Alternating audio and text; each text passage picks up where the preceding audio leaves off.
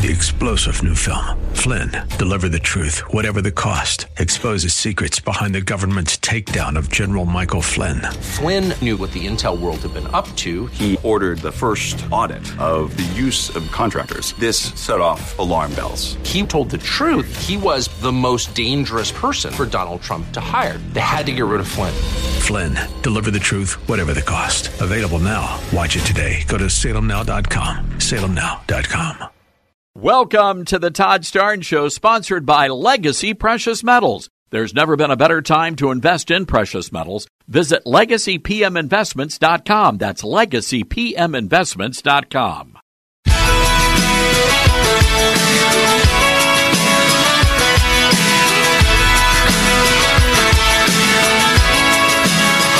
Live from the Liberty University studio in Memphis, Tennessee, it's America's favorite gun-toting, Bible-clinging, deplorable American. That's us. That's right. I love this American ride. Todd Starnes. Oh, yeah. Wherever you're listening across this, the greatest nation God ever blessed, welcome to a Friday edition of the Todd Starnes Show on more than 100 outstanding radio stations coast to coast and streaming live at ToddStarnes.com. Hello, fellow patriots. I'm Jeff Stein, filling in for Todd one more day.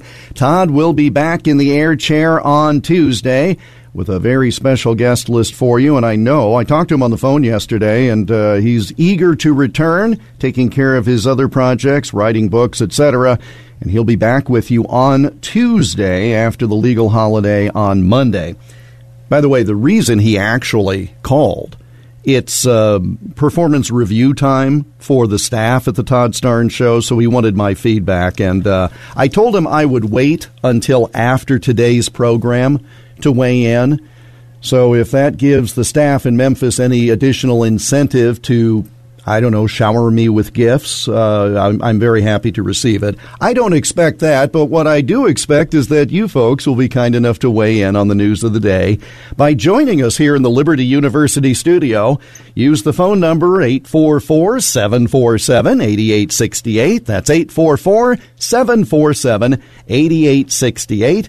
Grace will take the call, and we'll get you on the air. We have plenty of time for callers in this hour, and one of the things that I really enjoy about doing this radio program, it's a great privilege, and it also gives me the opportunity to talk to folks. The programs I do at my home station, News Talk 1540 KXEL in Iowa, and my syndicated programs, I do interviews, I do commentary, but I don't actually get to talk to callers. And it's a great deal of fun, so please do weigh in by calling 844-747-8868. Coming up on this program today in our next hour, a couple of individuals that I've had the great privilege of speaking with before on the radio, and I know they are favorites of yours. Steve Deace of Blaze TV will join us an hour from now. At the bottom of hour number 2, Martin Dugard. He is a well-known author. Sure, you may know the books he's co-authored with Bill O'Reilly, the Killing series. But Mr. Dugard has his own trio of books that he is in the process of publishing on the end of World War II. And the brand new one is Taking Berlin, number 2 in the trilogy. And we'll talk with Martin Dugard coming up in about 90 minutes.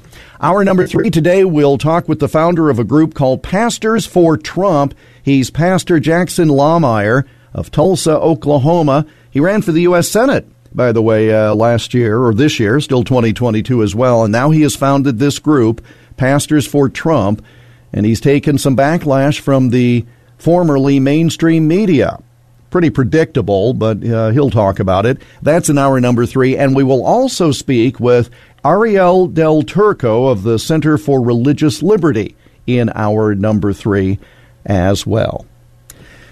Well, they just couldn't help themselves, folks. You knew it was going to happen. They promised to do it. They threatened to do it. And on the last business day before this wretched Congress is finally done, Democrats release Donald Trump's personal tax records. Not just 1 year, not just 2 years. No, of course, 6 years of taxes released. This was the House Ways and Means Committee that did this, and they did it in a terribly sneaky fashion. Never mind, they'd already leaked the things some time ago.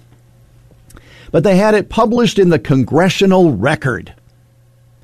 That's how they released the information. It is now forever a part of the Congressional Record. Now, some might say, well, that's going to keep it buried because nobody really reads that. But of course, by announcing that they were doing this, everybody pulled the information. You can read Mr. Trump's tax returns online if you like.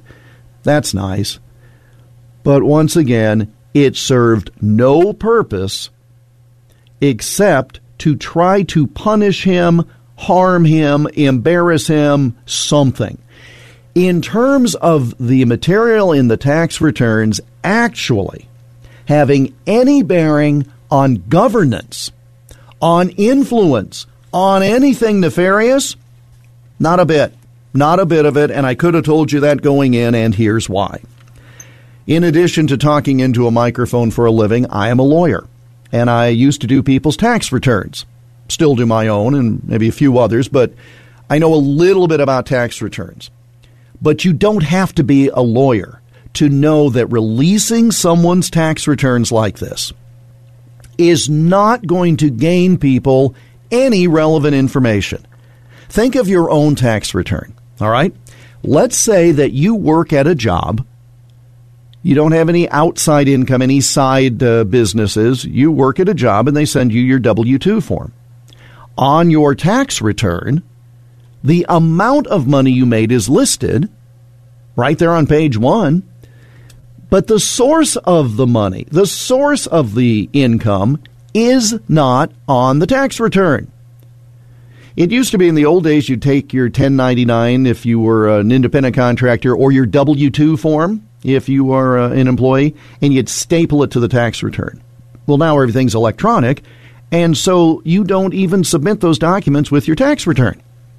So if you look at your own personal income tax return, it shows how much money you made in income, but it gives us no idea who gave it to you. Even if you are running a business of some kind. I have an LLC that I use for my syndicated programming and books and other projects I have. It comes out on the tax return as a Schedule C small business. It's just another listing. So on the first page of the tax return, it shows how much I made in side income, net. But then on that Schedule C, as it's called, I list the income and then expenses, and that's how I get to my net. But nowhere on there does it show the source of the income. It doesn't tell anyone how much money I made from hosting a certain syndicated radio show. It doesn't tell anyone how much I may have made in book royalties. None of that shows up. That level of granular detail does not show up. You know this if you look at your own tax return. Mine's nothing special. I work for a radio station, and I have a side business. It's like a lot of people out there. But again, there's no way you would know by looking at my tax return where the money came from. But remember when these Democrats were pounding the table saying how much they needed to have Donald Trump's tax returns, because then we'd be able to see if he was an agent of the Russian government. We will see if he is Putin's puppet. Oh, it's wonderful. Verbal tossing of phrases and such things. All false and all completely meaningless other than to try to punish this president. He did not want to release his tax returns, so he did not release them. There is no law that says a president has to release his tax returns. And so Trump said, when he was running for president, I'm not releasing the returns. If you think about it, it was vintage Trump, right? Because when folks would say, well, but Mr. Trump, people have always done it this way. That's enough reason for him to say, really? Well, then I'm not going to. Because if you think about it, we have a broken political system. Here comes a guy from the outside trying to fix it. Why in the world would you think he would bow to convention on things like that? You wouldn't have voted for him if he did. So the bottom line is he has these tax returns. He refused to just go along and release them. And lo and behold, by gosh, there must be something to hide. We have to get these because we have to get him. And don't forget, every time they're getting him, they're getting you. They're getting us. Because of the disdain the ruling elite has for all of us. And that's Republicans and Democrats. Thank you. A lot has been made about the numbers in Mr. Trump's tax returns. I see no reason to really go over any of it because it shows a guy who sometimes made money and sometimes lost money. And again, he's getting money from his businesses. The source of the money is not shown, even if it was given to one of his businesses. I hesitate. I'm not even going to use Trump as an example because someone will quote this out of context and it'll be on the socials. Let's say, well, I know this will never get reported. So let's say Joe Biden, all right, was receiving a lot of money from foreign governments, maybe funneled through his son. Let's just say that hypothetically. He's not going to have that on his tax returns. We're not going to see that on his tax returns. If you now go out and say, I want to see all of Joe Biden's tax returns, even beyond what he may have released voluntarily, that's not going to be where you'll find the smoking gun about the Biden crime family and the money they received. It's just not. When Mr. Trump was getting a payment from one of his businesses, the salary that he got paid for working for the Trump organization, etc., there's no level of specificity in these tax returns. And there isn't in anyone's. That's the whole point. This has been a bogus issue from day one, designed to just satisfy morbid curiosity. Now, you know they're making a big deal about, there are years that he didn't pay any taxes. That's terrible. That's not an indictment of the person who didn't pay taxes. That's an indictment of the system, perhaps. It's not an indictment of the person who used the current laws legally to their own financial advantage. Show of hands out there, Starnes Nation. How many of you would love to pay more tax? I don't see anybody's hand go up. You are going to use every advantage you can. And by the way, it's legal. And by the way, how many of these Democrats who talk about all of these tax loopholes and how it's so bad, they use the laws to their advantage?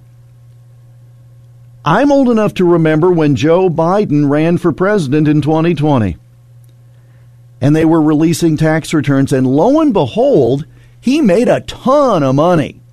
Above the table, even. That's the rare part. He made money above the table and for speaking gigs or whatever people were trying to, they wanted to buy influence, but they wanted to make it look good. So they laundered it through something like, come speak for 10 minutes or whatever it is. He set up a company to receive all that revenue because it was advantageous for tax purposes to do it. If he had simply taken the money in a check that was made out to Joe Biden as opposed to this little bogus company, and by the way, it's all legal, all right?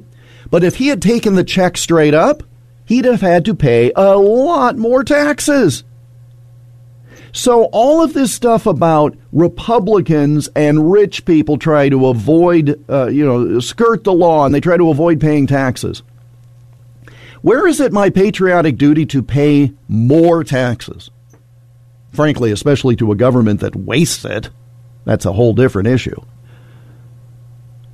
Mr. Biden did nothing illegal with regard to what I just talked about, namely having payments made to a company and then he would be taxed ultimately at a lower rate.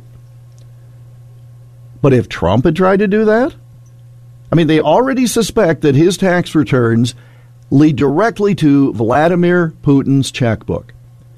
They never would because that's not what's in the tax return, but they knew it was something that would appeal to the public. There's nothing there. Truly is no there. Here's the problem for Democrats, and Congressman Kevin Brady of Texas has made this clear. He's the ranking Republican on Ways and Means. This is now a precedent, isn't it? Let's seek the tax returns of political opponents and then release them into the congressional record under the guise of good government. This is one of these things where Republicans can look at these sanctimonious Democrats and say, you started it. And no one, certainly not any of us, will benefit. 844-747-8868. Let us know what you think of that. We're here in the Liberty University studio, and we'll take your calls when we come back. Jeff Stein, grateful to be along with you. Grateful that you're along with us on the Todd Starnes Show.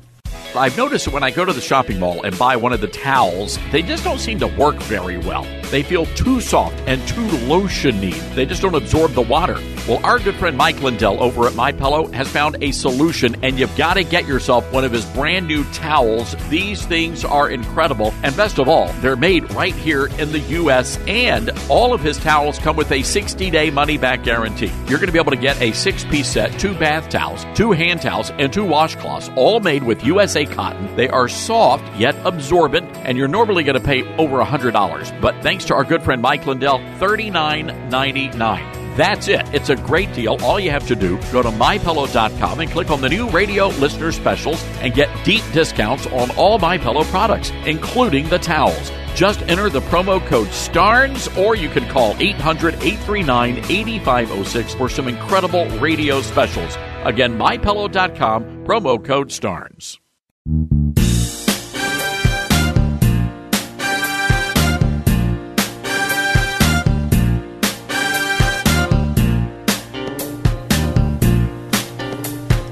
Welcome back to the Todd Starnes Show. I'm Jeff Stein, filling in for Todd today. 844-747-8868. That's how you can reach us here in the Liberty University studio.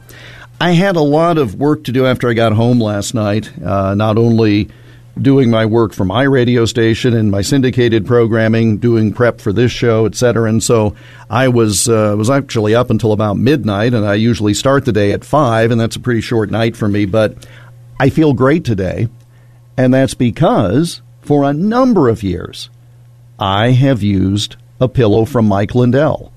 Well, I don't know that he packed it or sent it to me, but I used to have a horrible time sleeping.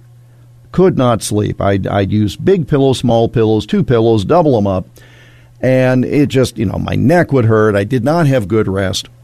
And finally, my wife said, why don't you get one of those pillows that Imus is always talking about? We would watch the Don Imus television simulcast on RFD TV.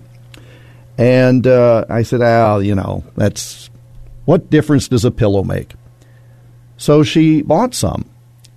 And I am not kidding. And I'm not being compensated to say this. Immediate change.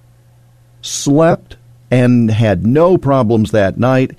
And I can tell a difference. I did some speaking engagements earlier this year, which meant I was on the road a few days, and I did not take the pillow with me, and that was a big mistake, and I'll never do that again because my pillow makes a huge, huge difference.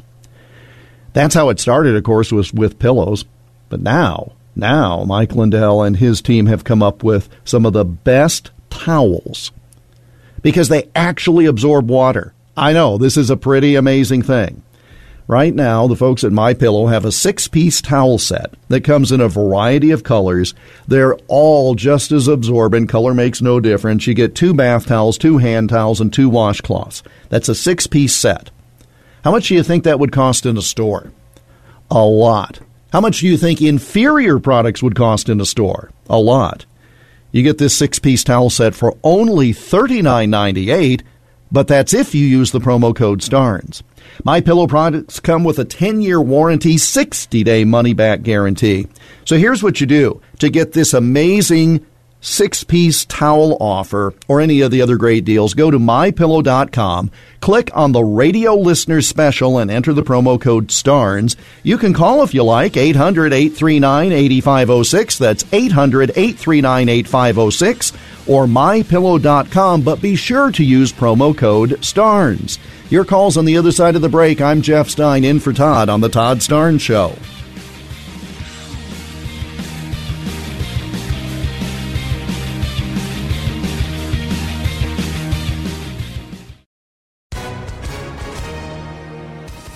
Hi, everyone. If you've been injured in an accident that was not your fault, listen up. We have legal professionals standing by to answer your questions for free. Call now and find out if you have a case and how much it's potentially worth. Call 800-702-5400.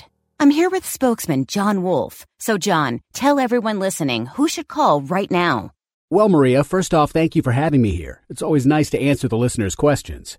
Now, as far as who should call in, anyone who's been injured in an accident and think you deserve compensation, give us a call right now. 800-702-5400. You'll find out if you have a case and how much it's potentially worth. Thanks, John. You heard it, folks. Take advantage of this opportunity and call now. 800-702-5400. Advertisement sponsored by Legal Help Center. May not be available in all states.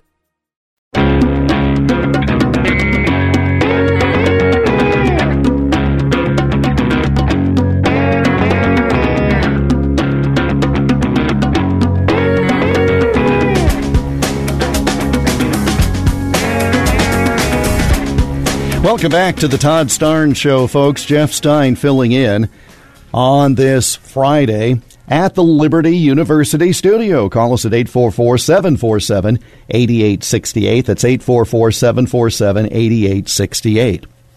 If you've been following today's news, you know that there has been an arrest made in association with the murders last month of 4 University of Idaho students. A 28-year-old male was taken into custody by police and the FBI at 3 o'clock this morning in Pennsylvania. And there will be more information coming out in news conferences afterwards. To show you how the formerly mainstream media's minds work, I will pretend that this happened to someone else. The scenario I'm about to set up. Donald Trump has a home at a golf course in Bedminster, New Jersey, I believe. So what do you want to bet that any time there is anything bad with a dateline of Bedminster, New Jersey, they would say, somehow they'd mention Trump. You know, like mass murderer arrested in Bedminster, New Jersey, comma, not far from a private golf club owned by Donald Trump. Well, let me do the same thing here then. Brian Kohberger was taken into custody by local police and the FBI at 3 a.m. in Scranton, Pennsylvania, comma, the birthplace of President Joe Biden. Now, the media did not put that Scranton was Biden's birthplace. But when something bad happens in any locality tied to anything with Trump, you're going to hear his name mentioned. All right, so here you go. The guy was hiding out in Biden's hometown before he was arrested on suspicion of 4 counts of murder. See how the game is played? It is so insidious. I've mentioned this before, but I have plenty of examples of the Associated Press, which I used to trust, and now I have a very hard time even using any of their material. But they will talk if Republicans have a majority in one of the houses at a state legislature or Congress. They will talk about it being a Republican-controlled House. But if Democrats have the majority, it's the Democrat-led Senate. You see the difference? If Republicans have the majority, they are controlling things, but Democrats are leading. It is so insidious. I don't even think some of them know it, which is why they sort of need to be called, well, not sort of, they have to be called out on it at all times. There's a new book that is coming out, and it is written by Chris Whipple. I think I've heard the name. I don't really know his work, but it's called The Fight of His Life Inside Joe Biden's White House. And it is coming out in just a 3 weeks. It is getting attention because of some excerpts that have been given to The Independent. And basically it comes down to the fact that Joe Biden does not trust the Secret Service. Told a friend that he thought a Secret Service agent lied about being bitten on the leg last year by the Biden dog. He doesn't believe that the Secret Service told the truth about the fact that the dog bit agents 8 days in a row in March of 2021. I love animals. This is not the point. This is not about the animal. This is about the fact that Biden believes somebody was lying about the dog bite situation. Then he has expressed, supposedly, according to this book, he's expressed concern that MAGA sympathizers had become embedded in the ranks of the Secret Service. Biden thinks the agency, the Secret Service, was, and this is from the book, full of white ex-cops from the South who tend to be deeply conservative. So the president does not feel he can speak freely in the presence of Secret Service agents. This is, again, according to the book by Chris Whipple called The Fight of His Life Inside the Biden White House. Look, parents are protective of their children, and they never want to think that their children do anything wrong. You know, their kids and grandkids are the best and brightest and smartest. We didn't used to have that. I can tell you that if a principal called my house or somebody from the school when I was growing up and said that I had done something wrong, my parents would have been open-minded, but they would have been predisposed to believe the school.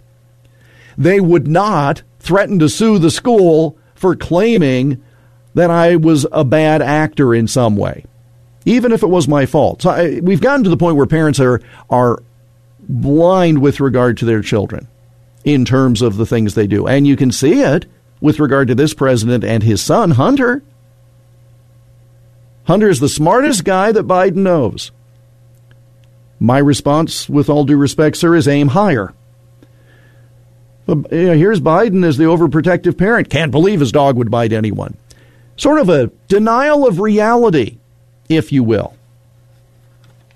I suggested earlier this week that much of the problem with regard to Mr. Biden and information that he has is he's kept from a lot of information.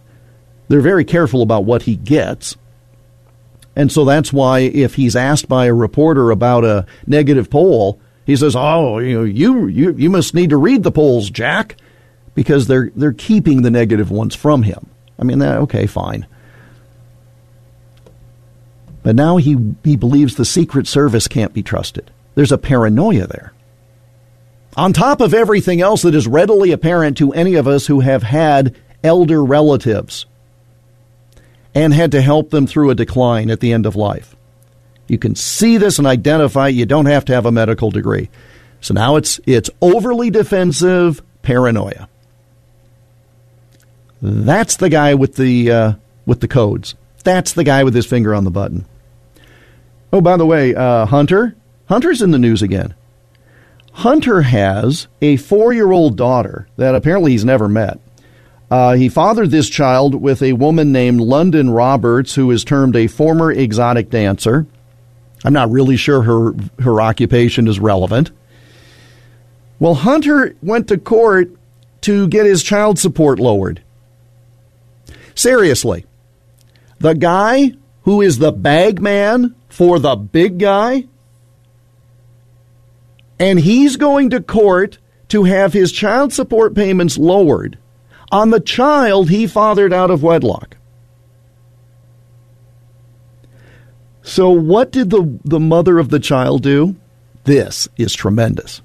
She has countersued. He started it, right? He filed the lawsuit. I can't pay this much child support for my child that I've never seen. Her response is, since we have a court proceeding going, how about we do a name change? The child's first name is Navy. I don't know that I understand that, but all right. Wants to change the child's last name to Biden. The child did not have the Biden name before. And so The mother of Hunter Biden's child wants to change the child's last name to Biden so that she may undeniably if only I could read for a living, so that she may undeniably be known to the world as the child of the defendant and member of the prestigious Biden family. Literally, she is saying it's time to change the child's name to Biden, quote, so she can benefit from carrying the Biden family name. All right, if you find that to be a benefit after the House committees start investigating starting January 3rd, well, I guess good for you. We have a couple of minutes before our next break, and so it's a good time to go to the phones and take a phone call from Janice in New Orleans. Janice, thank you for calling in. Now, I've only got a few minutes. Stein. How are you? I am tremendous. It's good to hear your voice again, but I only have a few minutes, so tell me what's on your mind, please. Hello? Yes, Janice, are you there? Hello? Okay, I guess we're going to have to take her down because she's either listening on the radio or she's not able to hear me. But she wanted to talk about a book, so if she comes back, we can take that call.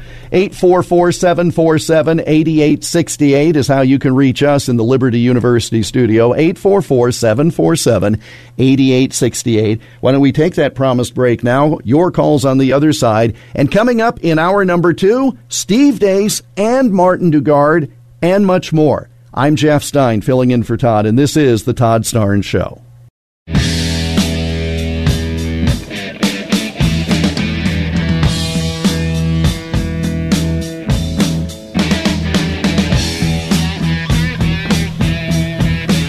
Welcome back to the Todd Starnes Show. Jeff Stein in the Liberty University studio. Todd is back on Tuesday. Give us a call at 844-747-8868. I mentioned just before the break that in our next hour we will hear from both Steve Deace and Martin Dugard. They will be calling in on the Patriot Mobile Newsmaker line. And Patriot Mobile, their slogan is mobilizing freedom. And they mean that at a variety of levels because now more than ever, it is so important that we support companies and organizations that share our values, and Patriot Mobile is America's only Christian conservative wireless carrier. They share our beliefs, and they do something about it. For example, Patriot Mobile donates a portion of every dollar to organizations that fight for causes you care about. You're not giving your money to some woke folks who are then going to, in essence, fight against you and fight against our culture. Here's an incentive for you to do the right thing and switch to Patriot Mobile. If you use promo code Todd, you'll get free activation and he said, a free gift. Patriot Mobile has the broadest nationwide coverage. They use the same towers other carriers use. And this is the thing anymore. The towers are there, and all of these different carriers are using the same thing. It's not like the old days where you wanted to go with a certain company because they had better coverage, etc. You know, this is almost 2023, right? So you can go with Patriot Mobile. You get the coverage you need and the plans that fit your budget. They have great discounts for first responders, our heroes who are veterans, multi-line users, the whole bit. You want to switch? Well, they'll make it as easy as possible. Just go to patriotmobile.com/Todd or call their U.S.-based customer service team at 972-PATRIOT. You'll get your special discount, you'll get your free Premier activation, but only by using promo code Todd. Get the details at patriotmobile.com/Todd, patriotmobile.com/Todd, or call 972-PATRIOT. That's 972-PATRIOT. Guests of the Todd Starnes program appear via the Patriot Mobile Newsmaker line. 844-747-8868 is the number you can use to connect with us. Janice, are you still there in New Orleans, dear? Yes. Can you hear me now? I can hear you. Happy Hello? New Year to you. You still there? Hello? Oh, I don't think she can hear me still. We started off so strong, but now I don't hear Janice. All right. Well, I'm sorry, Janice. I wanted to talk to you. You got a lot of rain down there in New Orleans, and moving into Mississippi, it would appear as well. Some severe weather and some severe weather in that part of the world for next week. So stay safe as you begin the new year, Janice. I started filling in for Todd. Well, there's a little bit of history here. I think it was 2016, Todd came to Iowa to speak to a group of journalists for a group that I was in charge of at the time. And my radio station being a Fox affiliate, I contacted them and I said, do you have someone you could send out to be a speaker to a group of journalists? And they said, oh, we've got this guy who's been a great reporter, award-winning. Now he's doing commentaries, and he's about to do a national radio show. And I said, that'd be perfect. And he came out, and he was just a delight, interacted with everybody, was curious about things, and delivered a stem winder of a speech that some of the more liberal members of the audience, shall we say, may not have liked, but it was vintage Starnes. And soon after, we started carrying the material here on the station, and soon after, he asked if I would be in the rotation to fill in. And so when he was at the Fox News corner of the world, as he called it, I would fill in from my studios here in Iowa. And that carried on when he took the show into his own company and wound up buying the Mighty 990 in Memphis. Now, I tell you all that to tell you that this is not the first interaction that he and I have had. And in fact, when he took the show within his own company, this is a small business that he owns, not only the radio station, but then this radio program. And shortly after he did that, he went to Israel, led a tour to Israel, and asked me to fill in. So I filled in for a week while he was in Israel, and I think he called back a couple of times. And I said, would you do me a favor, Todd, while you're in Israel? I had a cousin 35 or 40 years ago who planted a tree in my name in the John Kennedy Memorial Forest in Israel. This was a big deal in the 60s. You have to keep in mind the state of Israel, as currently constituted, was founded in, 1948. And so they engaged in various projects to connect Americans there. And one of the things they did, and I had the relatives in the New England area, Boston area, and so my cousin, who probably was maybe 10 years old at the time, he had saved up money and whatnot. And so I have a brother, and so they made a donation to this entity, and the idea was that they would plant a tree in your name in this forest to help beautify this new nation of Israel. And I still have a certificate saying that a tree was planted in my name. And I asked Todd if he could go see how the tree is doing. Since he was on a tour of the Holy Land, he was going to be in Israel for an extended period of time. What the heck? Go find my tree. Do you think my dear friend Todd took enough time to go find the tree?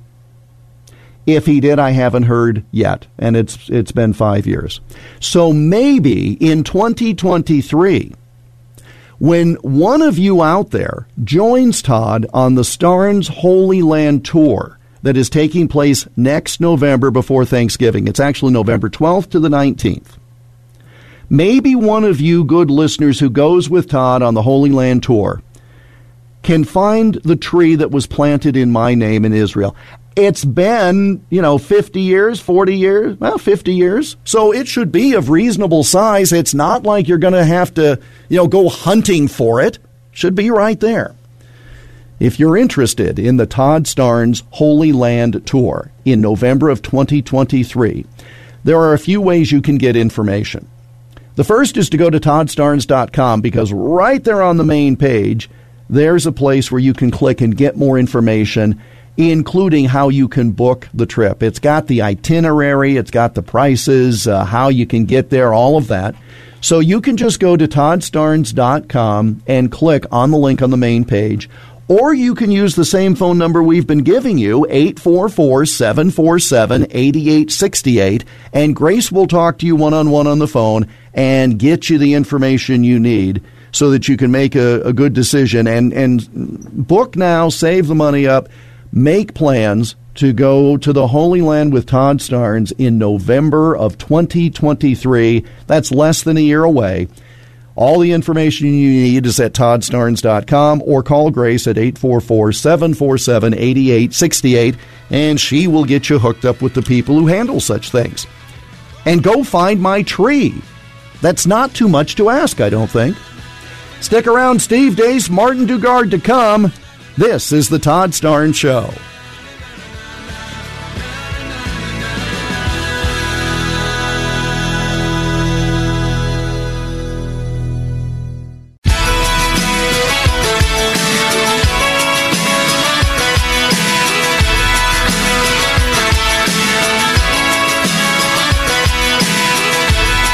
Live from the Liberty University studio in Memphis, Tennessee, it's America's conservative blowtorch. That's us. That's right. I love this American ride. Todd Starnes. Oh, yeah. Wherever you're listening across this, the greatest nation God ever blessed, welcome to Hour 2 of a Friday edition of the Todd Starnes program. Coast to coast on more than 100 outstanding radio stations and streaming live at ToddStarnes.com, as well as Getter and Rumble and the Facebook, and, well, you know the drill. Hello, fellow patriots. I'm Jeff Stein, filling in one more day for Todd. It has been a real privilege to be with you all this week to round out 2022. I'm coming to you from my home base at News Talk 1540 KXEL in Cedar Rapids and Waterloo, Iowa. The 50,000-watt blowtorch scorching Middle America with accurate news and reasonable views, and it is the place in Iowa where people hear the Todd Starnes Show as well as Todd's commentaries 3 times a day. Great to be with you from the Liberty University studio.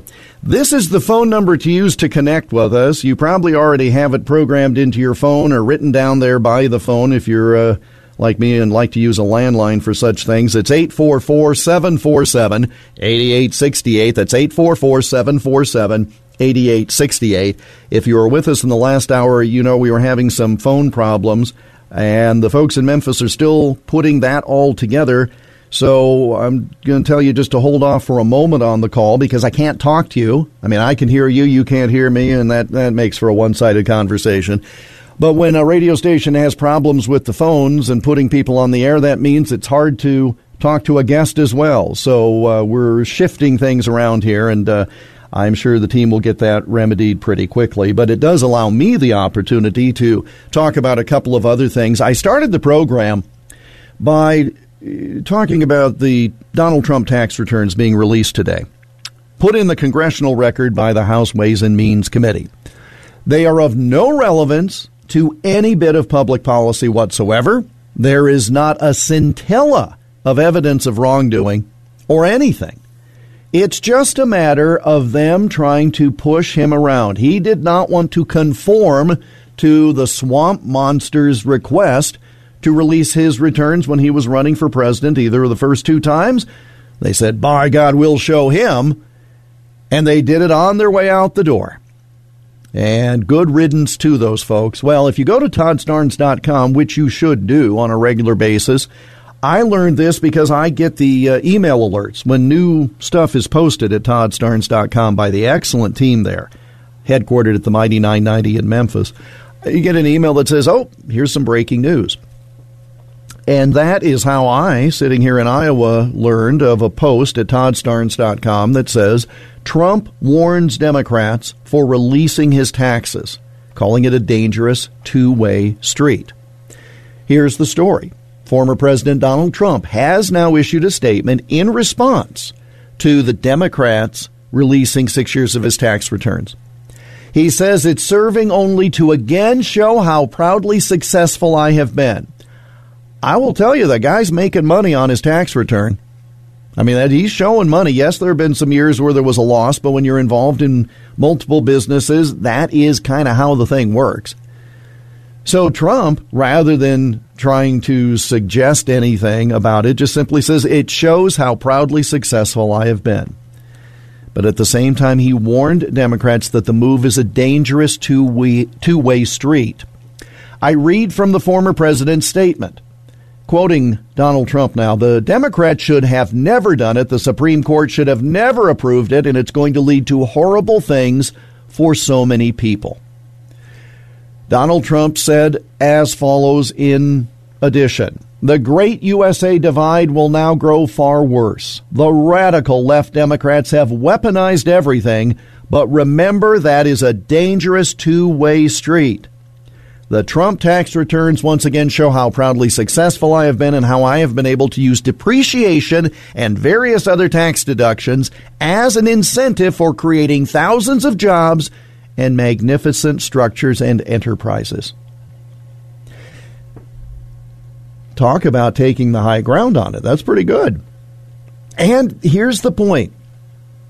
As I mentioned before, and as I think you all know, tax returns are more nuanced than the Democrats and their cohorts in the formerly mainstream media want to suggest. You can show a loss on your tax return because you had spent money on equipment at one point and then you depreciate it out. In other words, if your business is so big, you can't just pay for something and deduct it in the same year. Part of the tax reform efforts of the last decade allowed you, especially if you're a smaller business, to either depreciate it over the course of years or deduct it in the year of purchase. I'm not trying to give tax advice here. I'm just telling you this is how it is.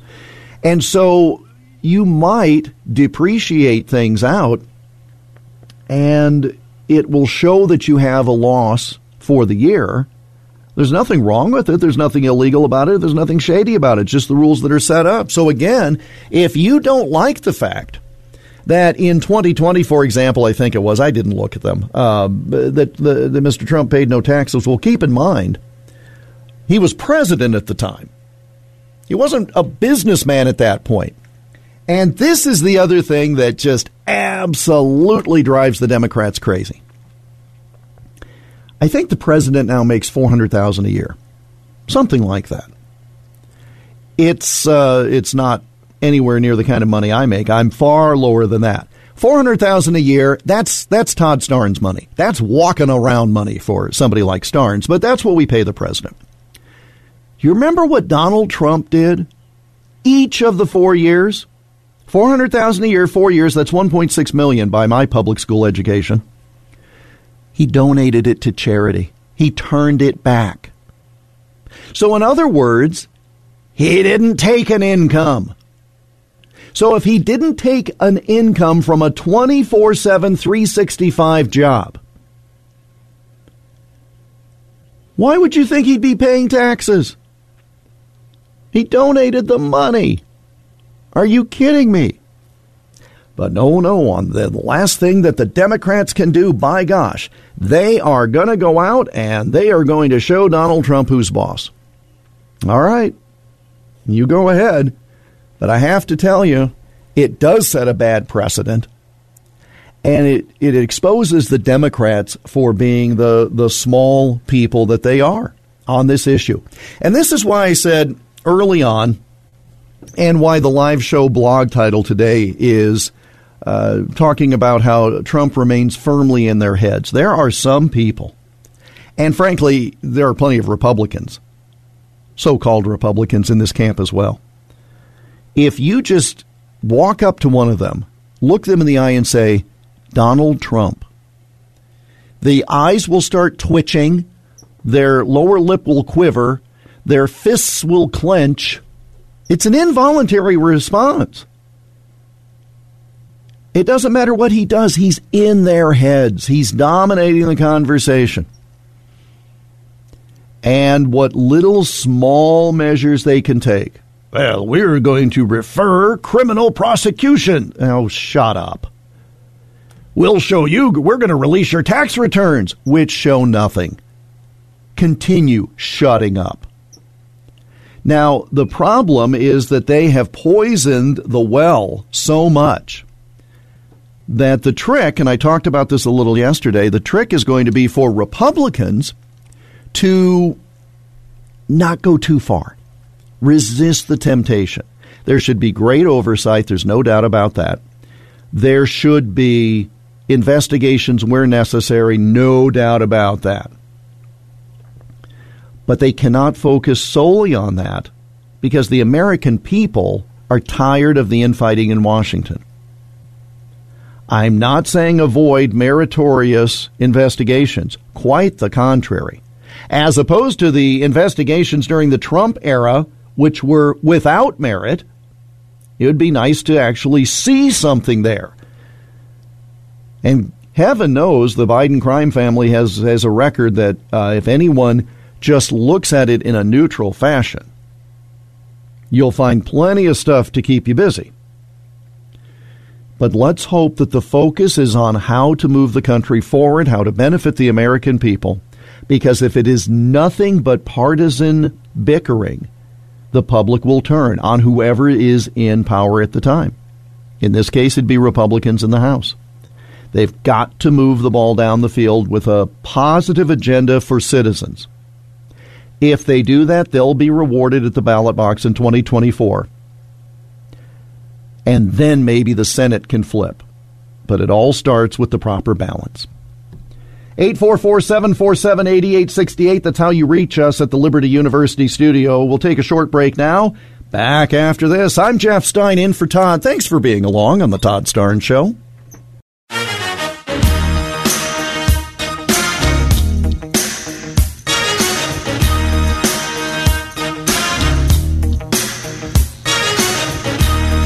Welcome back to the Todd Starnes Show. Jeff Stein filling in from the Liberty University studio. And the phones are working at 844-747-8868. We know they're working because Dan used that number to call in from Statesville, North Carolina, where he listens on Starnes affiliate WSIC. Dan, thanks so much for calling the show. What's on your mind this Friday? Hey, Jeff. I understand you make some good points there, filling in for Todd there, but I think we need to investigate like a bomb going off in D.C. because you have to remember the whole time Trump was in there, that's all they did. They investigated without merit, so we should investigate with merit, realizing that like the Democrats, the more roadblocks you throw in front of their administration, the more it can slow them down and stop them. And that is the best thing for the American people, is just purely to stop Democratic agenda. 100% agree. 100% agree. The only thing that concerned... Go ahead. So investigate. And hey, even throw in a few things that maybe don't have merit, because that's what the Democrats did, and that's what we have to do to stop them. If you're serious about stopping them, Republicans, you need to investigate them, because, what all this leads to is the sooner you realize that our federal government is a complete waste of time and money, the better off you're going to be. All we do is pay them to fight, so let them fight. Well, I completely agree you need to investigate. There's absolutely no doubt, but this is the only caution I give. The only caution. We have such a huge wedge of non-affiliated or independent voters that are fed up with both of the major political parties. And that's why you get these wild swings in voting, because they don't have partisan allegiance. My only fear, and this is the only problem I have with it, Dan, is I just don't want them to be perceived as going overboard without at the same time taking care of business. Now, I think they can walk and chew gum at the same time. I think they can do both. But I just want to make sure that they have a positive agenda to help Americans without spending $1.7 trillion on Christmas Eve. I think we probably agree on that, don't we? Oh, absolutely. That was a Chuck Schumer classic play. Drop it, in the middle of the night, going into Christmas. Everybody wants to go home. Hey, we got to pass this. Nobody read it. Right down the middle. And look what happened. The Democrats gained 10 yards on that play. So what do you think is going to happen in the future? They'll run it again. And the Republicans do not have the kahunas to stop them. Dan, you're exactly right. I appreciate the comments. I appreciate the call. Have a happy New Year, sir. I want to have time to get Bob in from Georgia. He listens on the Great Starnes affiliate WDUN. Thanks for calling in. Got just a couple of minutes for the bottom of the hour. What's on your mind, Bob? Oh, nothing much. Just wanted to talk to you. Donald Trump said if he won the election, was this in 2016, that he would release his taxes. Yeah. And he said, I heard it both times. He said he would not be playing golf because he'd be too busy running the country. That's all he did was play golf. Well, at least he owned the course. I mean, there is something to that. But you're concerned about the fact that he talked about that he would release the returns, then he didn't. Then he said he was under audit. And if you believe the Democrats, and I don't know that I do, maybe there wasn't an audit. Why do you suppose, if in fact he had nothing to hide, why did he withhold the taxes or not approve their release? Beats me. To me, that's a lie. And playing golf all the time was a lie because he said he wasn't going to. He'd be too busy. Yeah. No, I agree with you. Bob, thanks for calling in from Georgia, and have a happy start to your new year. Have a happy whole new year, but I was just going to keep it simple to this the start of the weekend. Well, the thing with the Trump and the tax returns, okay, you don't tell Trump what to do. That's really what a big part of it is. And I think, Bob makes some very good points there, but I think ultimately he knew that they would be misinterpreted. Because, again, all that I've seen leaked before the actual release today, I would see just end result numbers. Paid this much tax, had this much loss. That doesn't really tell you the depth of the business. And it certainly doesn't tell you whether he was a Russian agent, which is what they all claimed. Oh, this is how we need to know the source of his income. I think he knew it was a distraction, but I also think that he doesn't like being told what to do. Even if the advice is good, that's a bit of a flaw, perhaps, that President 45 and perhaps President 47 that he has. And if the conventional norm is to release your tax returns, well, he's running an unconventional campaign and an unconventional presidency. Jerry, you're calling from Memphis. I got 90 seconds. Talk to me, please. In 9 seconds? I got about a minute and a half. All right, look, Presidential Records Act, that's all you need to tell your viewers about Mar-a-Lago, okay? It's the law. Every president, he can't keep any records at all. For example, the Kim Jong-un love letter. That, by law, does not belong to the president. It belongs to the National Archives. Therefore, all this stuff about the stuff that they found, that was whether it's classified, highly classified, whatever, the point is he never should have taken it. His counsel told him not to take it. The National Archives worked with him for a year patiently trying to get it back, and finally they had to have a federal judge issue a search warrant. That's all that needs to be said about this. The Presidential Records Act forbade all of this. Are you following me? No, I'm totally with you, and now I understand. I had said 90 seconds, meaning a minute and a half, and you took care of business, Jerry, and I appreciate that you called in. I'm going to wrap this up because we do have a hard break and at the bottom of the hour. Jerry was listening, of course, in Memphis on the flagship, the Mighty 990 KWAM. Here's the thing with the Presidential Records Act. Even if everything Jerry just said was true, what about all of these other folks prior to Donald Trump being president who had stuff of their own? I would suggest Trump knows there's a double standard and maybe he needs to be higher than that because he knows he's not going to be treated fairly. Martin Dugard scheduled to join us after a break on the Todd Starnes Show.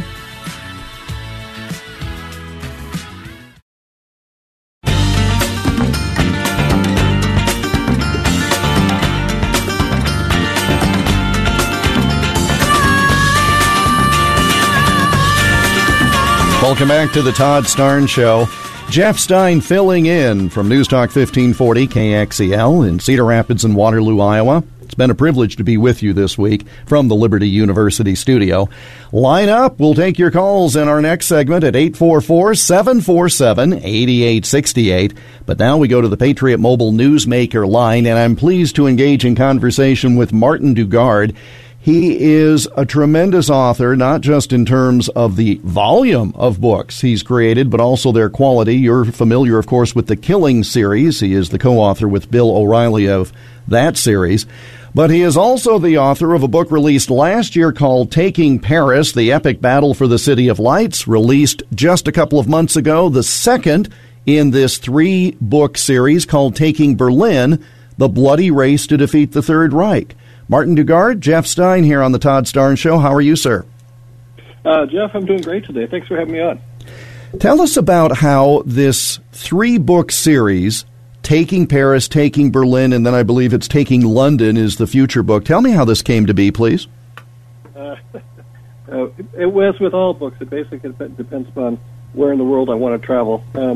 But so we began with Paris, but I hadn't written about World War II for a while, and I wanted to go back and tell the story of the fall of Paris, then the occupation of Paris, and the eventual liberation of Paris.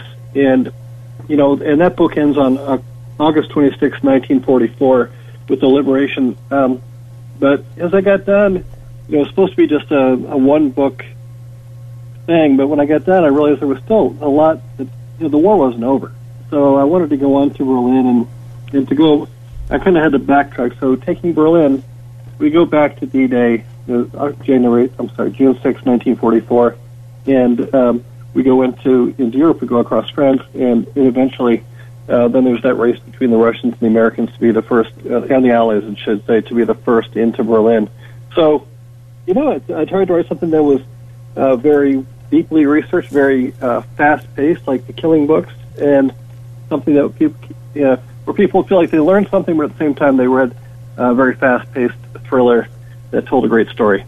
Martin Dugard is our guest. MartinDugard.com is the website, and the most recent book is Taking Berlin. As you marshaled the information and started conjuring up what the story is, when I say conjure up, just assembling it, creating it, figuring out the narrative, were there some points as you were going along where you said, this is really interesting, I don't think I've seen this particular fact or story before? Yeah, there were a lot of stuff like that. Like I said, I originally wanted to start the book with the liberation of Paris, and so the first chapter I wrote was about the American army entering Paris and walking down the Champs-Élysées, and they literally walked straight out of Paris and went right back into combat. But when I realized that that really didn't give context to the whole Berlin pursuit, I realized that's when I realized I had to go back to D-Day. When I went back to D-Day, then all of a sudden I found these really interesting characters. I knew I wanted somebody like George Patton and Bernard Law Montgomery because you have these big personalities, and I wanted to put James Gavitt in there. He's a 37-year-old two-star general who led the 82nd Airborne, and I was going to put Hemingway in there too as my fourth main character.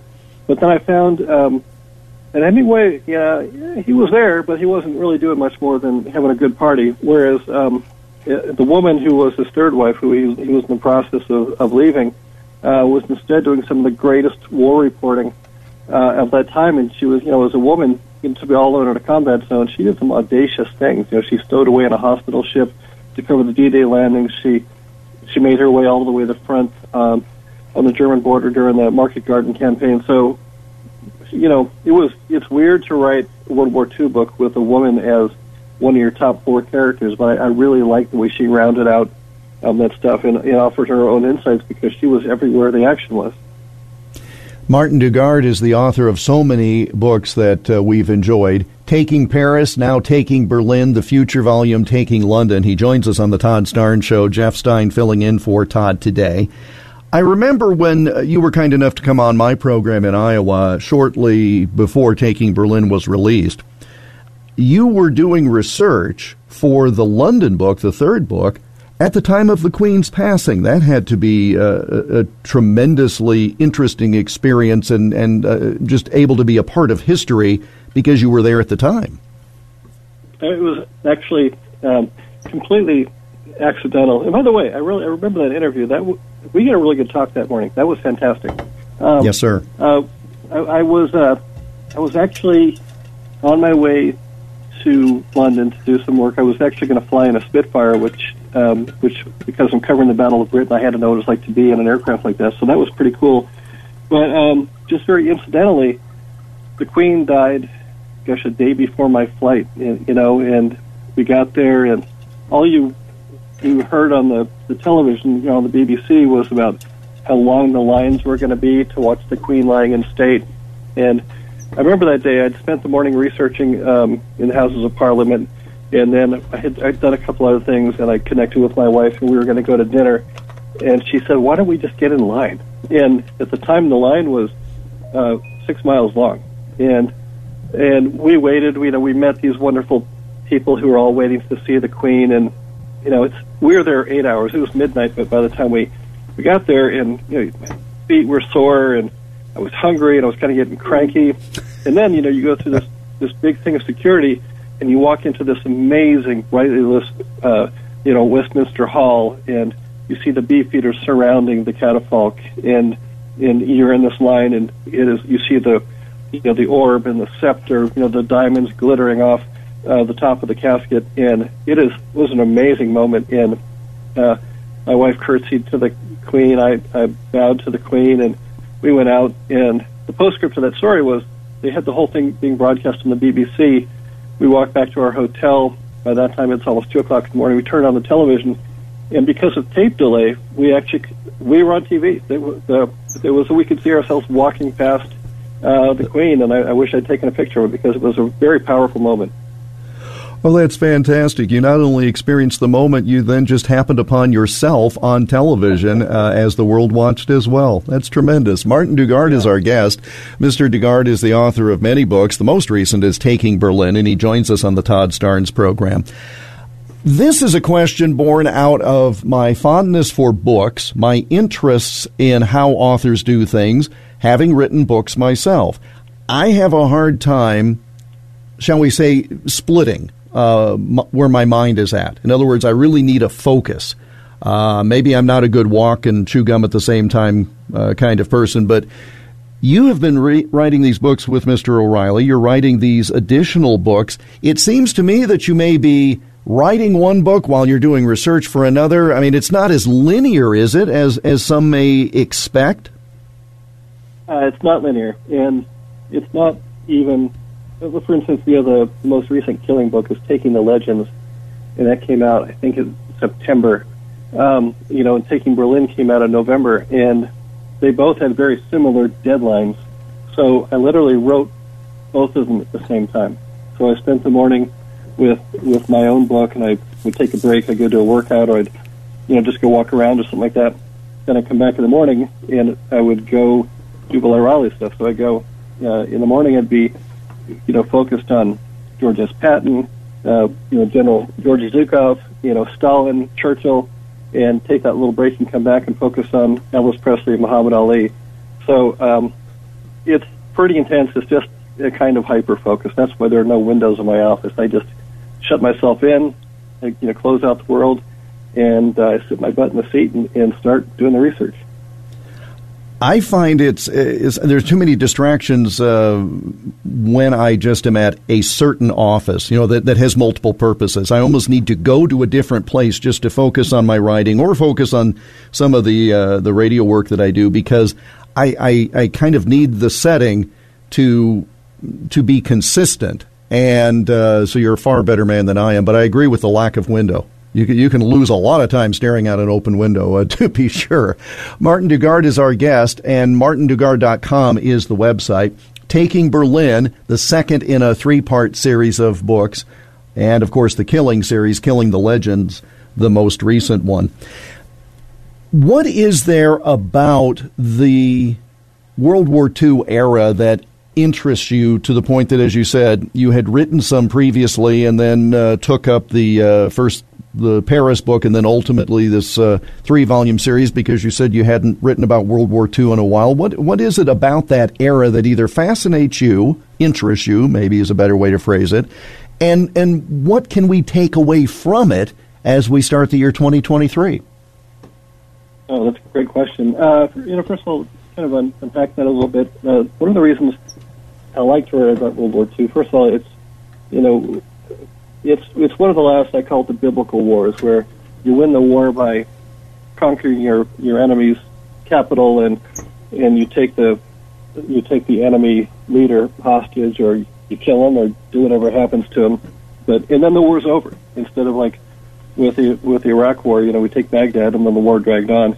It was different. War was waged differently back then. There were no drones. Special forces were in a much more limited role.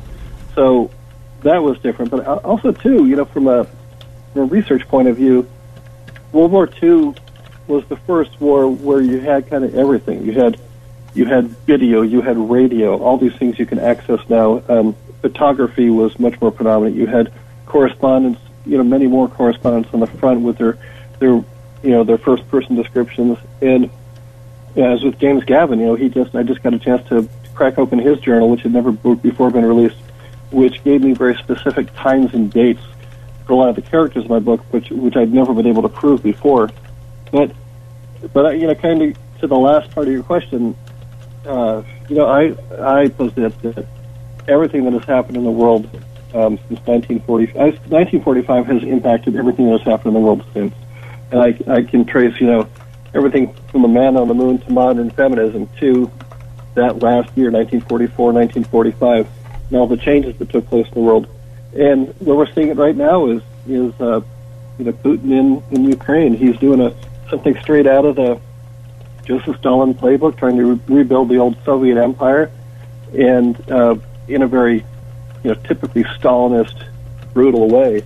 And how that plays out is going to be very interesting. But at the same time, we have these troubles in China that are a completely different kind of warfare. So it'll be interesting to see what transpires next on this world stage. But that really is the point of history, is it not? Finally, to ask the lessons that can be learned from what happened in the past can help us understand what may be happening now to prevent atrocities potentially, but to certainly advance the human society. I agree. And for instance, recently on December 7th, 2022, so we all know that's Pearl Harbor Day. Yeah. A very prominent individual, somebody who you might think would have known better, tweeted that he called it D-Day. This is D-Day. We need to remember this moment in history. And obviously, December 7th is Pearl Harbor. It's not D-Day, which is June 6th. But it goes back to when I was researching a book a long time ago for the Killing series. And I went to the Japanese Imperial War Museum. And when you walk inside the museum, they don't refer to that as World War II. There's another term for it, but basically they talk about Pearl Harbor Day as a day of doing something to protect themselves as opposed to something that was destructive. And then as you walk through the rest of the museum, every exhibit is framed in a way that makes it sound like the United States was the aggressor and the Japanese were just trying to protect their homeland the entire time, even before the Pearl Harbor attacks, which is a very skewed version of history. And my point being, this generation, when someone's confusing D-Day with Pearl Harbor Day, which tells people that already, a generation later, we're already starting to kind of blur the lines. So a generation from now, 2 generations from now, when the people who are the participants in all this are gone, there will be nobody to correct the record. So the historical record from that point on is going to be how people portray it in museums now, whether that's right or wrong. So it's one of those things we're doomed to repeat history if we forget about it, but at the same time, we also have to be careful about the interpretation of history by people who have their own agenda. What a fantastic way to end the conversation. Mr. Dugard, a big fan of your work. I appreciate these radio conversations and continued success with the latest book, Taking Berlin. Hope we talk again soon, sir. Anytime, sir. I really enjoy our talk. Thank you very much. Martin Dugard. Mr. Dugard is the author of so many books, including his latest, Taking Berlin, and his latest with Bill O'Reilly, Killing the Legends, and he's online at martindugard.com. He joined us on the Patriot Mobile Newsmaker line. Jeff Stein filling in for Todd. Take your calls on the other side on this Friday edition of the Todd Starnes Show.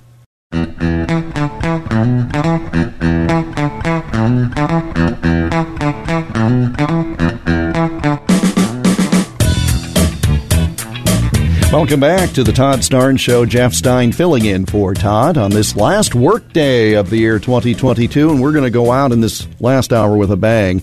It's Guestorama. We have Pastor Jackson Lawmeyer. He is the founder of Pastors for Trump. That'll be just after the top of the hour. Steve Deace of Blaze TV and the author of so many books that I know you've appreciated. He'll join us in the next hour. And we'll also hear from Ariel Del Turco of the Center for Religious Liberty. All of that just in the next hour alone here on the Todd Starnes program. We've been talking about Kevin McCarthy, who wants to be the Speaker of the House. We all know that. And I put a poll question up on my radio station website yesterday and invited you to weigh in as well. And I'm going to keep that up through the program, and then I'll post on the social media afterwards what the results turned out to be. But the question was pretty simple. Who should be the next Speaker of the House? If you go to toddstarnes.com and click on the live show blog, Grace has been kind enough to put a link there. And all you have to do is just weigh in and let us know your thoughts. And I'll tell you right now, it's neck and neck between Jim Jordan and Kevin McCarthy. I think we've got 8 or 9 names on there. Roy is on there, Biggs is on there, et cetera, et cetera. So you can go to toddstarnes.com, click on the live show blog, and weigh in on that poll question of who should be the next Speaker of the House. Or if you'd rather just go to my website, my station website, it's kxel.com. And you can click on the poll question there at kxel.com. It's interesting. Yesterday on this program, we had former Congressman Steve King float an idea that Kevin McCarthy might make a deal with Democrats to not show up for the Speaker vote on Tuesday, thereby reducing the total number of members in the chamber, thereby reducing the number of votes he needs to win. I find that to be a fascinating scenario. In other words, instead of 435 members and you need 218 as the majority, can he buy off enough Democrats to just sit in the hallway or go to the smoking lounge, if they still have such things, so that then he does not need as many? Because he only needs 50% plus 1 of those who are in attendance. And now McCarthy is spending the New Year's weekend trying to get conservatives to come along. He's going to agree to some of these rule changes. Oh, it's desperation time, friends. We're not desperate. We're just asking you to come back for hour number 3. Jeff Stein here for Todd, and this is the Todd Starnes Show.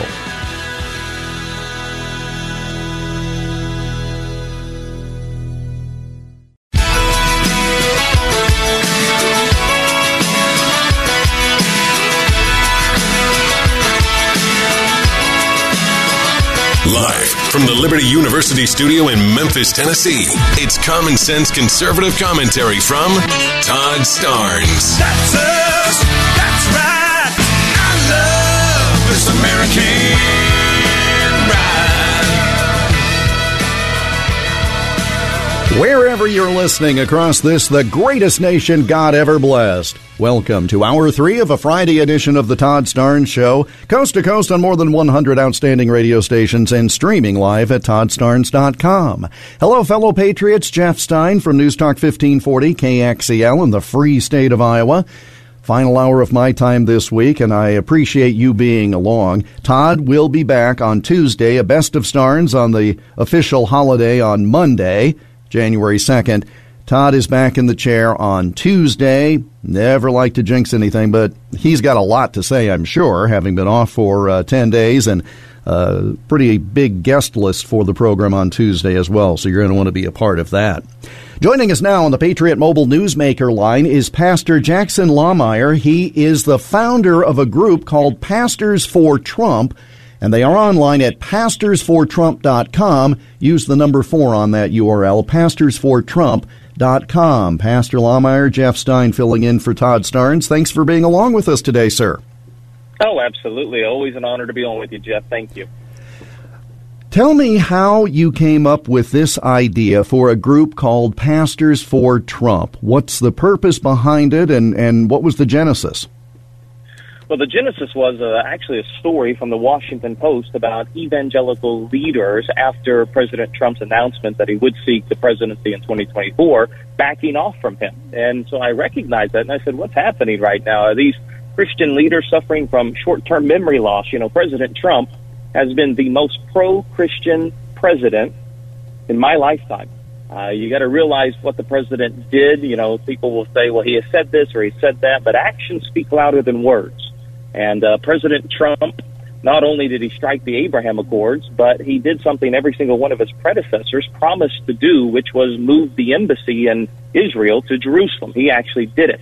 And then we obviously recognize it was through President Trump that the Supreme Court justices were appointed, that shortly thereafter his leaving office reversed Roe v. Wade, sent it back to the states, and so my state here in Oklahoma is now an abortion-free state, and that's thanks to President Trump. So we've been rallying pastors, but Pastors for Trump is not just for pastors. We have monthly prayer calls where anybody who is listening right now can join those prayer calls. They just go to pastorsfortrump.com. They can sign up. They can register. And we believe that in order to make America great again, we first begin by making America godly again, and we do that through prayer. PastorsForTrump.com is the website. Pastor Jackson Lahmeyer joining us on the Todd Starnes program. You ran for public office yourself. You're becoming more politically involved, and I just wonder what the members of Sheridan Church in Tulsa think about what their pastor is doing these days. They love it. You know, our church has grown so much. It's an incredible thing to see. I wasn't sure what was going to happen when I decided to run for the U.S. Senate. General Michael Flynn called me, said, "You're going to run for the U.S. Senate in Oklahoma." I had no desire to do it, but we did it, and it was a blast. I had the time of my life, but I was afraid what was going to happen to the church. I wasn't sure how they were going to respond, and they responded so well. We've grown by leaps and bounds, and we're continuing to grow. We believe that we have the responsibility to engage in our culture. Our nation's in a lot of trouble right now. You see the drag queen shows with children there. Our nation is in trouble, and so pastors and Christians have to engage. The Bible tells us that when the wicked are in authority, the people groan. But when the righteous are in authority, the people rejoice. Right now, America's groaning because who's in leadership. And so we have to engage. We have to get involved. And that's what we're doing with Pastors for Trump. You were talking about how this came about, where you were seeing supposed leaders of various faiths backing away from a Trump 24 candidacy. These were probably, maybe not, but it seems to me these were probably the same ones who said that he was not worthy in 2016, who ultimately came around because, again, actions speak louder than words. Why do you suppose so many individuals, so many clergy members were trying to distance themselves from Mr. Trump this time? Well, like I said, I think some of them are probably suffering from short-term memory loss. I mean, you just have to remember what President Trump did during those 4 years. He gave Christian leaders a seat at the table, which is an incredible thing. I can promise you, Joe Biden's not giving us a seat at the table, but President Trump is, and he did. And so I think part of it is there's always this narrative against Trump. I mean, think about it. They every time they've got him, well, they just backed off on the subpoena from the January 6th commission. I thought that was supposed to be the end all for Trump. Well, obviously not. They continue to go after him, and unfortunately, some of these evangelical leaders have drank the Kool-Aid. But to your point, when President Trump wins the nomination for the Republican Party 2024, they'll come right back around. PastorsForTrump.com is the website. Use the number 4, PastorsForTrump.com. You can click a button to join their regular prayer call, donate if you feel so inclined as well. This effort, you started this, you're growing it to all 50 states, etc., but by being the person out in front of it, you've taken a few slings and arrows, have you not? Well, you know, the Rolling Stone, which is a lot like the Washington Post, which is total trash. The Rolling Stone should stick to covering music, not religion and politics. They just released a pretty lengthy hit piece on me. But, you know, I say they kind of included some of my best hits, and but it has intensified the fire of the trolls on Twitter coming after me. Obviously, it's a badge of honor to some degree. If you've got the counterculture, shall we say, saying you're doing something wrong, that ought to reinforce a lot of people's mind that the mission is correct, huh? I think we're over the target. Here's what the liberal media knows. Here's what they know. Yeah. The largest voting bloc in the United States of America is the Christian vote. If we can turn out the Christian vote for Donald Trump in 2024, he will win the White House once again. How do we turn out the Christian vote in 2024? We mobilize pastors. And by mobilizing pastors, we will mobilize the Christian vote. So that's why the liberal media is coming after me so strongly. coming after Pastors for Trump because they do recognize the largest voting bloc in this country is Christians. And we're going to mobilize pastors. We're going to mobilize Christians to get out and vote, and to vote for life, to vote for liberty, and that is represented in the candidacy of Donald J. Trump. What is the word, if any, from Team Trump about your work organizing this group, Pastors for Trump? The president is very thankful. He sent me a message thanking me. He truthed out. He doesn't tweet out. He truths out our organization in an article about us in the Gateway Pundit. And so the president is very thankful because he also recognizes, just as the Rolling Stone or the Washington Post recognizes the importance of the Christian vote, President Trump recognizes that as well. He will not win the White House without the backing of the Christian majority in this country. And I just think we need to remember what he has done. Actions speak louder than words. Remember what President Trump has done. We need to rally behind him. We need to unify behind him right now. And we need to pray for him. He needs wisdom. He needs discernment. So that's why we're having these monthly prayer calls that anybody, you don't have to be a pastor, you don't have to be a ministry leader to join. Anybody can join us by going to pastorsfortrump.com and registering. And that's the number 4, pastorsfortrump.com, and very easy to navigate with those buttons so that you can select whatever interests you, whether it's the prayer call, donation, or just learning more. Pastor Jackson Lahmeyer, thank you so much for taking time to talk with us on the Todd Starnes program. Best wishes for the new year, and we'll connect again as this effort moves forward, sir. Absolutely. Thank you so much for having me on. God bless you guys. And the same to you, sir. Pastor Jackson Lahmeyer of Pastors for Trump, pastorsfortrump.com. And he joined us on the Patriot Mobile Newsmaker line. We're broadcasting from the Liberty University studio. We'll take a break now, and when we come back, from Blaze TV and all manner of very popular books, Steve Deace will be our guest. I'm Jeff Stein, filling in for Todd. Thank you for being along on this edition of the Todd Starnes Show.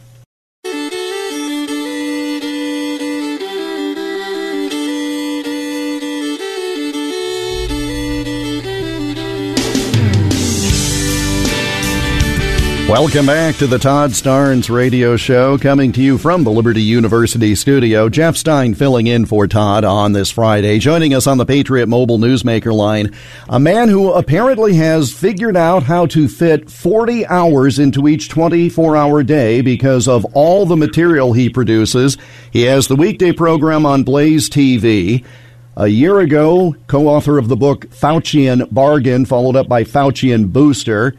Do What You Believe or You Won't Be Free to Believe It Much Longer is a book that was released a little more than a year ago. He then had a children's book about Thanksgiving. One of his other books is about to become a motion picture. He has an Amazon best-selling book coming out in a couple of months, and on top of it, his daughter got married in the past year. Steve Deace, thank you so much, sir, for taking the time. I have a feeling of everything I just mentioned, that last one was most important. It was, but it actually comes across as much more impressive when you lay it out like that than it is when you're living through it every day, brother. I appreciate it. Thank you. Rise of the Fourth Reich is the book that comes out in February, co-authored by Steve Deace and Daniel Horowitz. Remind folks, because I think we talked about it on this program when the book came, or when the pre-sale was last year, but remind people of this forthcoming book and tell us about why perhaps it's even more important that folks get a copy of this now as we see Dr. Fauci retire. Well, I think the subtitle, Jeff, says it all. Confronting COVID fascism with a new Nuremberg trial so that this never happens again. And Daniel and I structured this book like a trial. It has a witness docket. It doesn't have a table of contents. It has an opening statement where we lay out the totality of our case against what we call COVID stand in the book. And then it has a closing argument. We lay out why the appropriate punishments need to be given to those involved and how we can never allow this to happen again. And the appendix even includes several policy initiatives that you could specifically take to your state legislature where you live everywhere around the country to stop them from ever masking our children again, from ever forcibly injecting us with experimental products ever again, from ever locking down our businesses and declaring what is or isn't essential ever again, this psyop that we have lived through for the last few years. So I really think this is the most important book I've ever written. Might end up being the most important book in my life I'll ever write. And you can read the opening argument right now for free. If you go to this website, trialsandexecution.com. Trials is plural, execution is singular. We put that out there last summer when you and I last chatted, but that link is still live. You can still go there. If you haven't read the opening statement yet or you want to read it again, you go to trialsandexecution.com and read it there. But I'm going to warn you, this ain't a Reader's Digest. This isn't the Cliff's Notes. I mean, this is going to be a nearly 400-page book. Much of it will be witness interviews, people whose loved ones were medically kidnapped, were killed in hospitals because they were denied effective early treatments, people who were paralyzed by the jab or had loved ones who were killed by it, and they couldn't get any remediation whatsoever. Whistleblowers from the Department of Defense, from within the healthcare industry. By the time you're done reading this book, you're going to be very angry. And if you think you're angry now, you will get even angrier, I promise. What is the response to those, and you've heard them, who say, well, they were just doing the best that they knew how to do at the time, and it never will happen again? I mean, these are centuries apart, these kinds of public health scares. What's the response from Steve Deace to that? This morning, my old home state of Michigan is trying to get 5 counties to remask school children this morning. That alert was given this morning. And what we address this in Rise of the Fourth Reich, Jeff, and one of the things that we point out is a simple yet profound point. Throughout this entire course of events, name one time that they came to us and said, you know what, we overreacted there, we weren't sure what we were dealing with, we have a virus of unknown to malicious origin, we're not sure what natural laws of virology, immunology, and biology it applies to, so we're reacting accordingly. And you know what? Turns out that didn't work, or turns out that went too far, and so we're pulling that back. Name one time since March 16th of 2020 when this truly began, when the lockdowns began. Jeff, name one time where that level of self-awareness or humility was practiced by anyone in power. Go. You cannot. You cannot, and therefore that's your answer right there. Absolutely, because that's your answer right there. If they just went too far, we would have seen things like that. But we didn't, all right? We still have a lot of the powers that be still trying to hold on to the canard and lie of a natural origin for this thing, all right? Still running commercials. Last week before I left for vacation, or 2 weeks ago before I left for vacation for the holidays, the White House held a briefing where they still lied to people that if you get these jabs, you won't spread the virus. They're still lying. And the only reason it's not as punitive as it was before, a couple of things have happened. One, a group of people like myself and others around the country successfully deconstructed this narrative. And now the guy who owns the most powerful and potent media platform in America, where more media narratives than anywhere else get determined and driven and distributed, Twitter, he's a guy out there tweeting gain of function means bioweapon and arrest Fauci. So they have nowhere to go to mass lie to people anymore. And then enough people got damaged or killed tragically by these so-called policies that they just can't enforce them on wide swaths of people anymore. But make no mistake, I mean, over at the Blaze yesterday, Jeff, we ran an article. I mean, overwhelming majority of Democrats still in favor of masking toddlers. Now they're still in favor of murdering their own children as well. But there is an element of our culture here that clearly showed it has been conditioned for complete and total statist control. And so this isn't over, and it's particularly embodied and embedded in one of the major political parties. And then the other one just is too gutless in most cases to take it on. In our remaining 60 seconds with Steve Deace before our hard break at the bottom of the hour, do you have any confidence that Republicans have what it takes with control majority, I should say, in the House to have this all make a difference? I have confidence the governor of Florida with a convened grand jury has the testicular fortitude. And I also wonder this, Jeff, how many people, knowing they took a poison, less than 15% of American adults didn't take any of this gene juice. How many Americans want to be honest with themselves about what they injected into their body? I think that's a bigger challenge than even the Republicans. Rise of the Fourth Reich, Confronting COVID Fascism with a New Nuremberg Trial. Good thing I talk for a living. So This Never Happens Again. The book, Steve Deace and Daniel Horowitz. You can get it now wherever you get your good books, and it comes out, around the third week of February, sir? We're shooting for Valentine's Day, but, because of Let's Go Brandon, supply chains are a mess right now, but that's what we're shooting for, right around then. Why do I have a feeling that they're saying if Deace needs paper to print his book, they're going to, poke a hole in the wheels of the semi? Because you've been paying attention for the last few years, brother. That's why. You're not woke, but you're awake. That's why.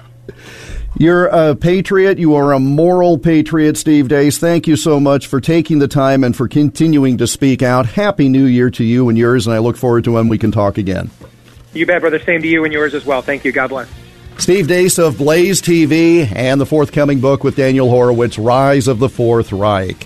Final half hour of this Friday edition of the Todd Starnes Show is coming up. I'm Jeff Stein in for Todd. Hope you'll stay along here on the Starnes Media Group network of stations.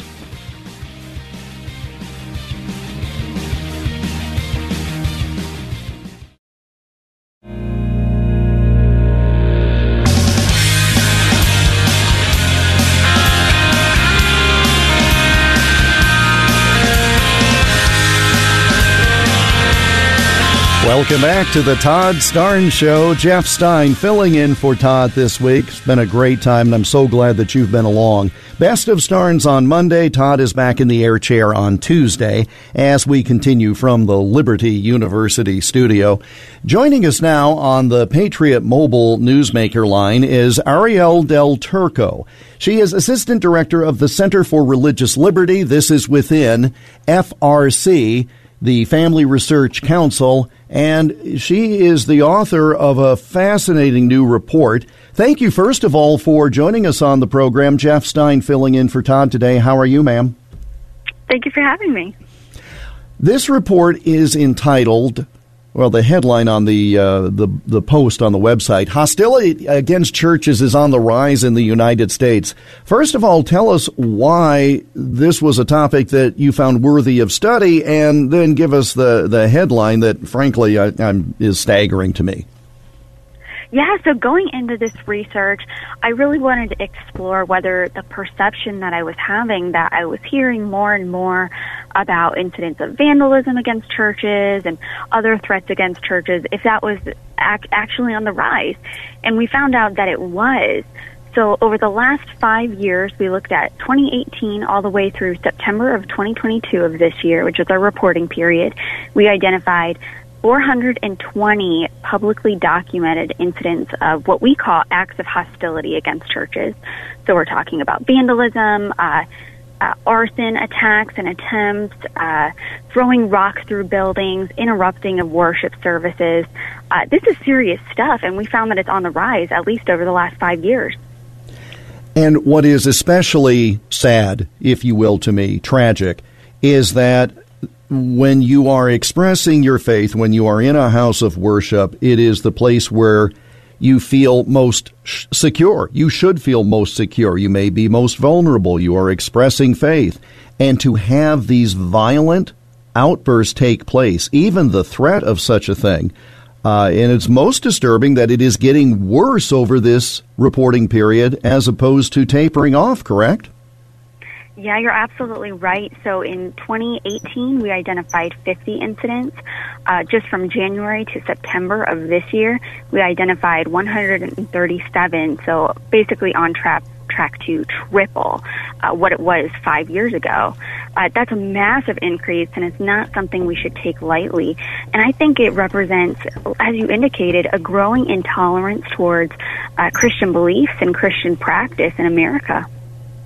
Ariel Del Turco is our guest, Family Research Council, and the study is Hostility Against Churches is on the Rise in the United States. And this is no small little report. The PDF of this that people can download or read for themselves, I mean, it's 85 pages. This is extensively researched. Is there an area of the country that perhaps is more prone to this than another?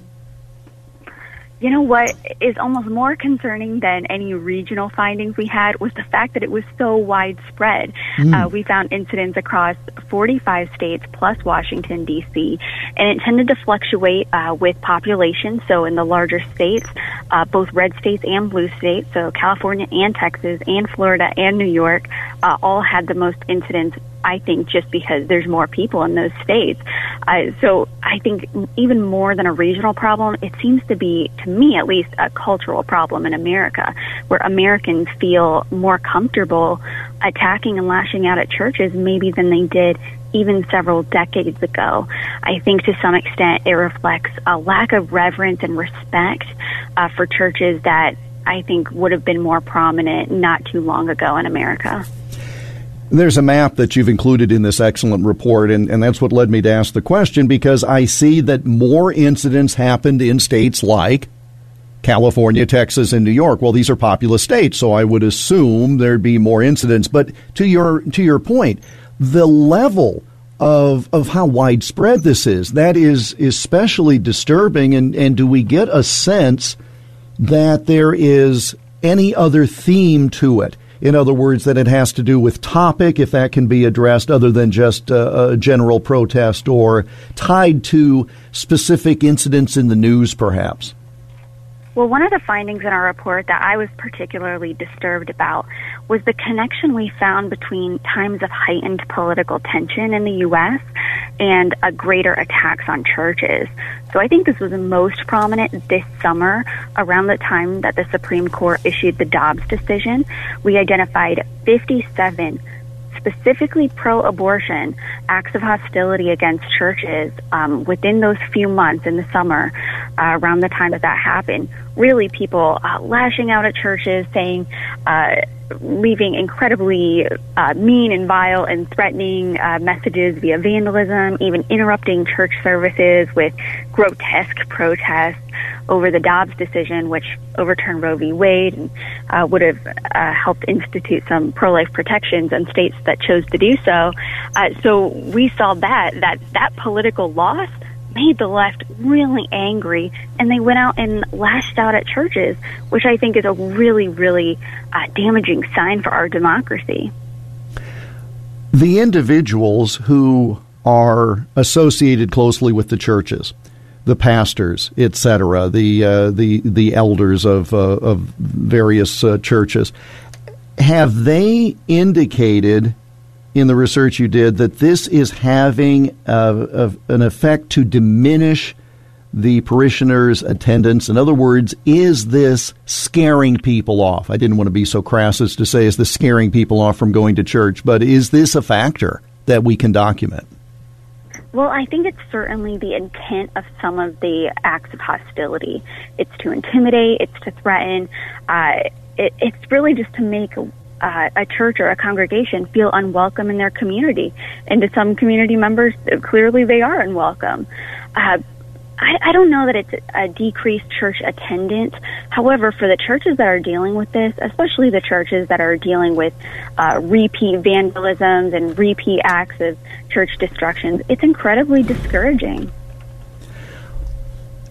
Do you think that by, and I pause because I want to frame this respectfully, do you think that by bringing attention to this, it may help effect some sort of change? Because it seems to me that those who have the ability to aggressively prosecute such wrongdoing are turning a blind eye to it. Do you think that bringing this to the light of day may help shame some of these individuals into actually aggressively protecting the faithful? Or is it perhaps potentially just going to embolden wrongdoers to figure they can get away with anything? Well, I certainly hope that this report and the raising of awareness that we're doing with this topic is going to be helpful. I think it's important for even Americans and your listeners to hear that religious freedom doesn't just require legal protections, it also requires cultural support. So that means all of us are going to be a part of the solution. That means American citizens should be condemning acts of violence or hostility against churches whenever they occur. You can go out and help clean up vandalism or help repair a church locally in your area that you hear about experiencing one of these. But also, we should be demanding that our politicians do the same, that they also condemn these acts and reaffirm a support for this fundamental American value, religious freedom. And at its core, religious freedom absolutely, just at a basic level, includes the ability to go to church and worship freely. And I did not mean to suggest in the question that government is the answer. Heaven knows. But the only way you're going to get change is to, as you're doing, shine the light of day on it, but then to have people in the community stand up and say, this will not stand. We will not stand for this in our community. And from some of the stories in the report that you list, people have risen up rather nicely, haven't they, in support of what is important to them. Yeah, I agree with you. And we've had a really positive response from this report. Everyone that's been exposed to this data has been deeply impacted.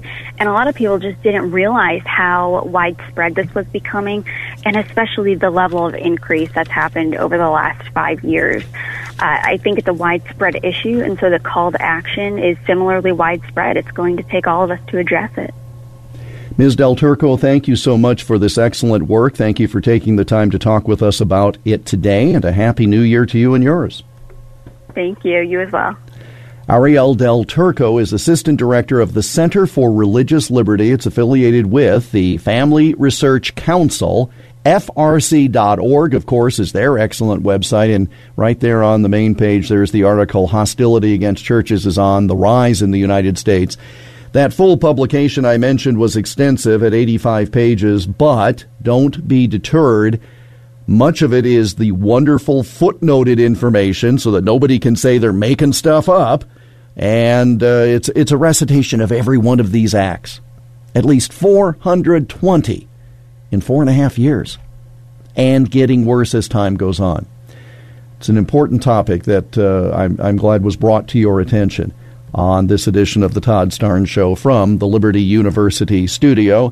All guests on the program appear via the Patriot Mobile Newsmaker line. 844-747-8868. We have another segment, another chance for you to weigh in before the end of this calendar year, and I hope you'll do so. 844-747-8868. Jeff Stein in for Todd, and this is the Todd Starnes Show.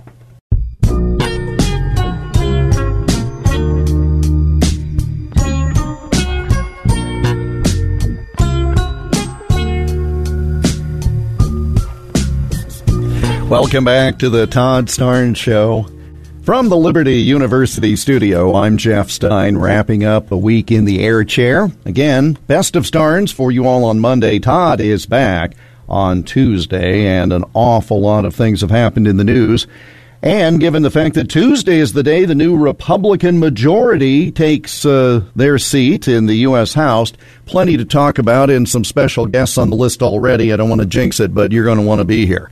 You're going to be here every day. But ToddStarnes.com, also where you go to get all manner of good information. Sign up for the newsletter. I have it show up in my email box shortly after this show airs, so it catches me up on everything. That's at ToddStarnes.com. If you're interested, and some of you have reached out through the socials, so I'll be happy to tell you, you can go to totallyiowa.com. That's totallyiowa.com. That's my website where my various books and CDs and DVDs are, and it also has links to the podcasts that I do every day as part of my work I work here at KXEL Radio, and then I have these syndicated programs, and you can listen to the podcast by going to totallyiowa.com and follow me on the socials, Twitter, Getter, Parler, Instagram, and Truth Social at Iowa Politics, at IOWA Politics. I am really, I want to share something with you just simply because if you're listening to this program, it's because you have a certain worldview, and you have a host in Todd Starnes who is there to bring you the information you need, make you laugh just a few times because the world is too serious a place. And what I found, and this was triggered by an email that I got from one of our listeners who mentioned how they really enjoy listening to Todd, and then they said something about some of the other national hosts that we have on my station here in Iowa.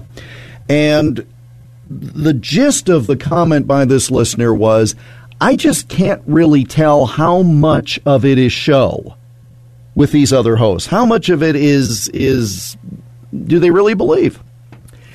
And it got me to thinking, because the late, great Rush Limbaugh, who invented this medium in the modern era, no question about it, and anyone who talks into a microphone like this owes Mr. Limbaugh the biggest debt of gratitude. But he would tell the story about how people would come up to him, journalists or just people he would meet, and they'd say, "You don't really believe everything that you say, do you?" As if the whole thing was just an act. And his answer uniformly was, "Well, absolutely. I believe everything I say. How could I possibly say it?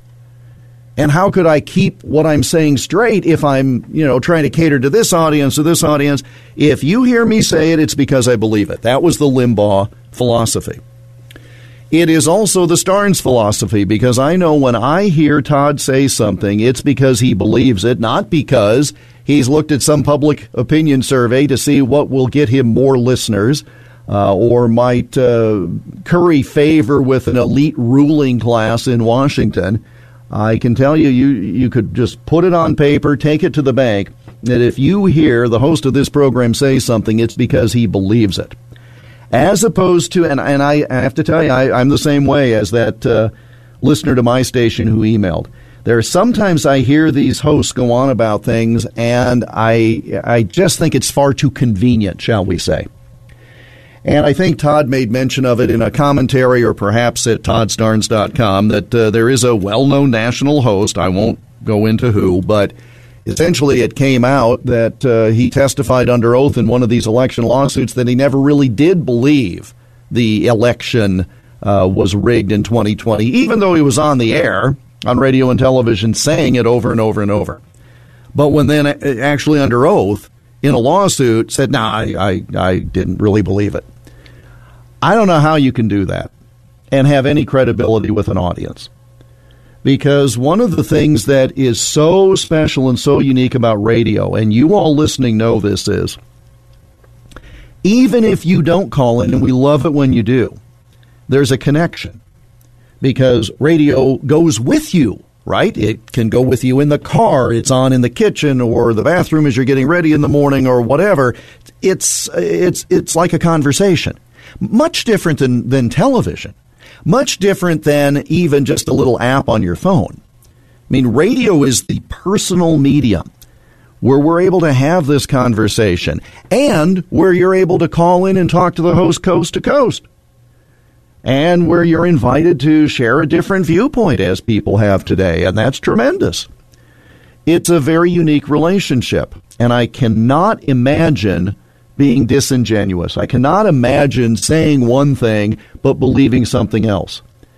Because, and again, I cite Mr. Limbaugh, you can't be on the radio, coast to coast, 15 hours a week, 3 hours a day, 5 days a week, and be a phony, because the audience will figure it out. And that is why I am absolutely thrilled to be asked to host this program on occasion, because I know the audience and the host have a bond, because you trust him, you believe in what he says, and you should.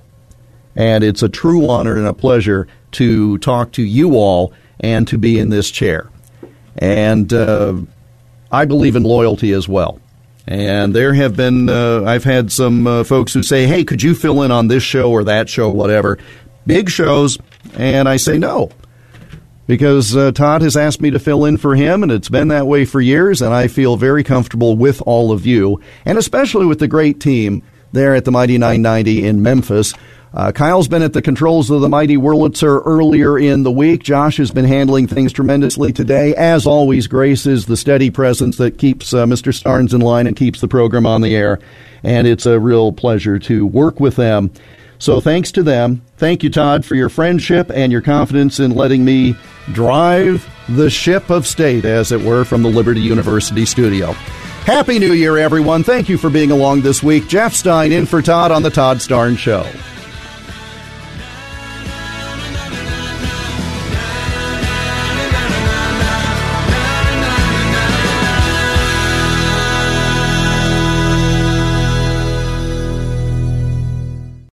Three-star General Michael J. Flynn, head of the Pentagon Intelligence Agency, knew all the government's dirty secrets. He was one of the most respected generals in the military. Flynn knew what the intel world had been up to. He understood its funding. He ordered the first audit of the use of contractors. This set off alarm bells.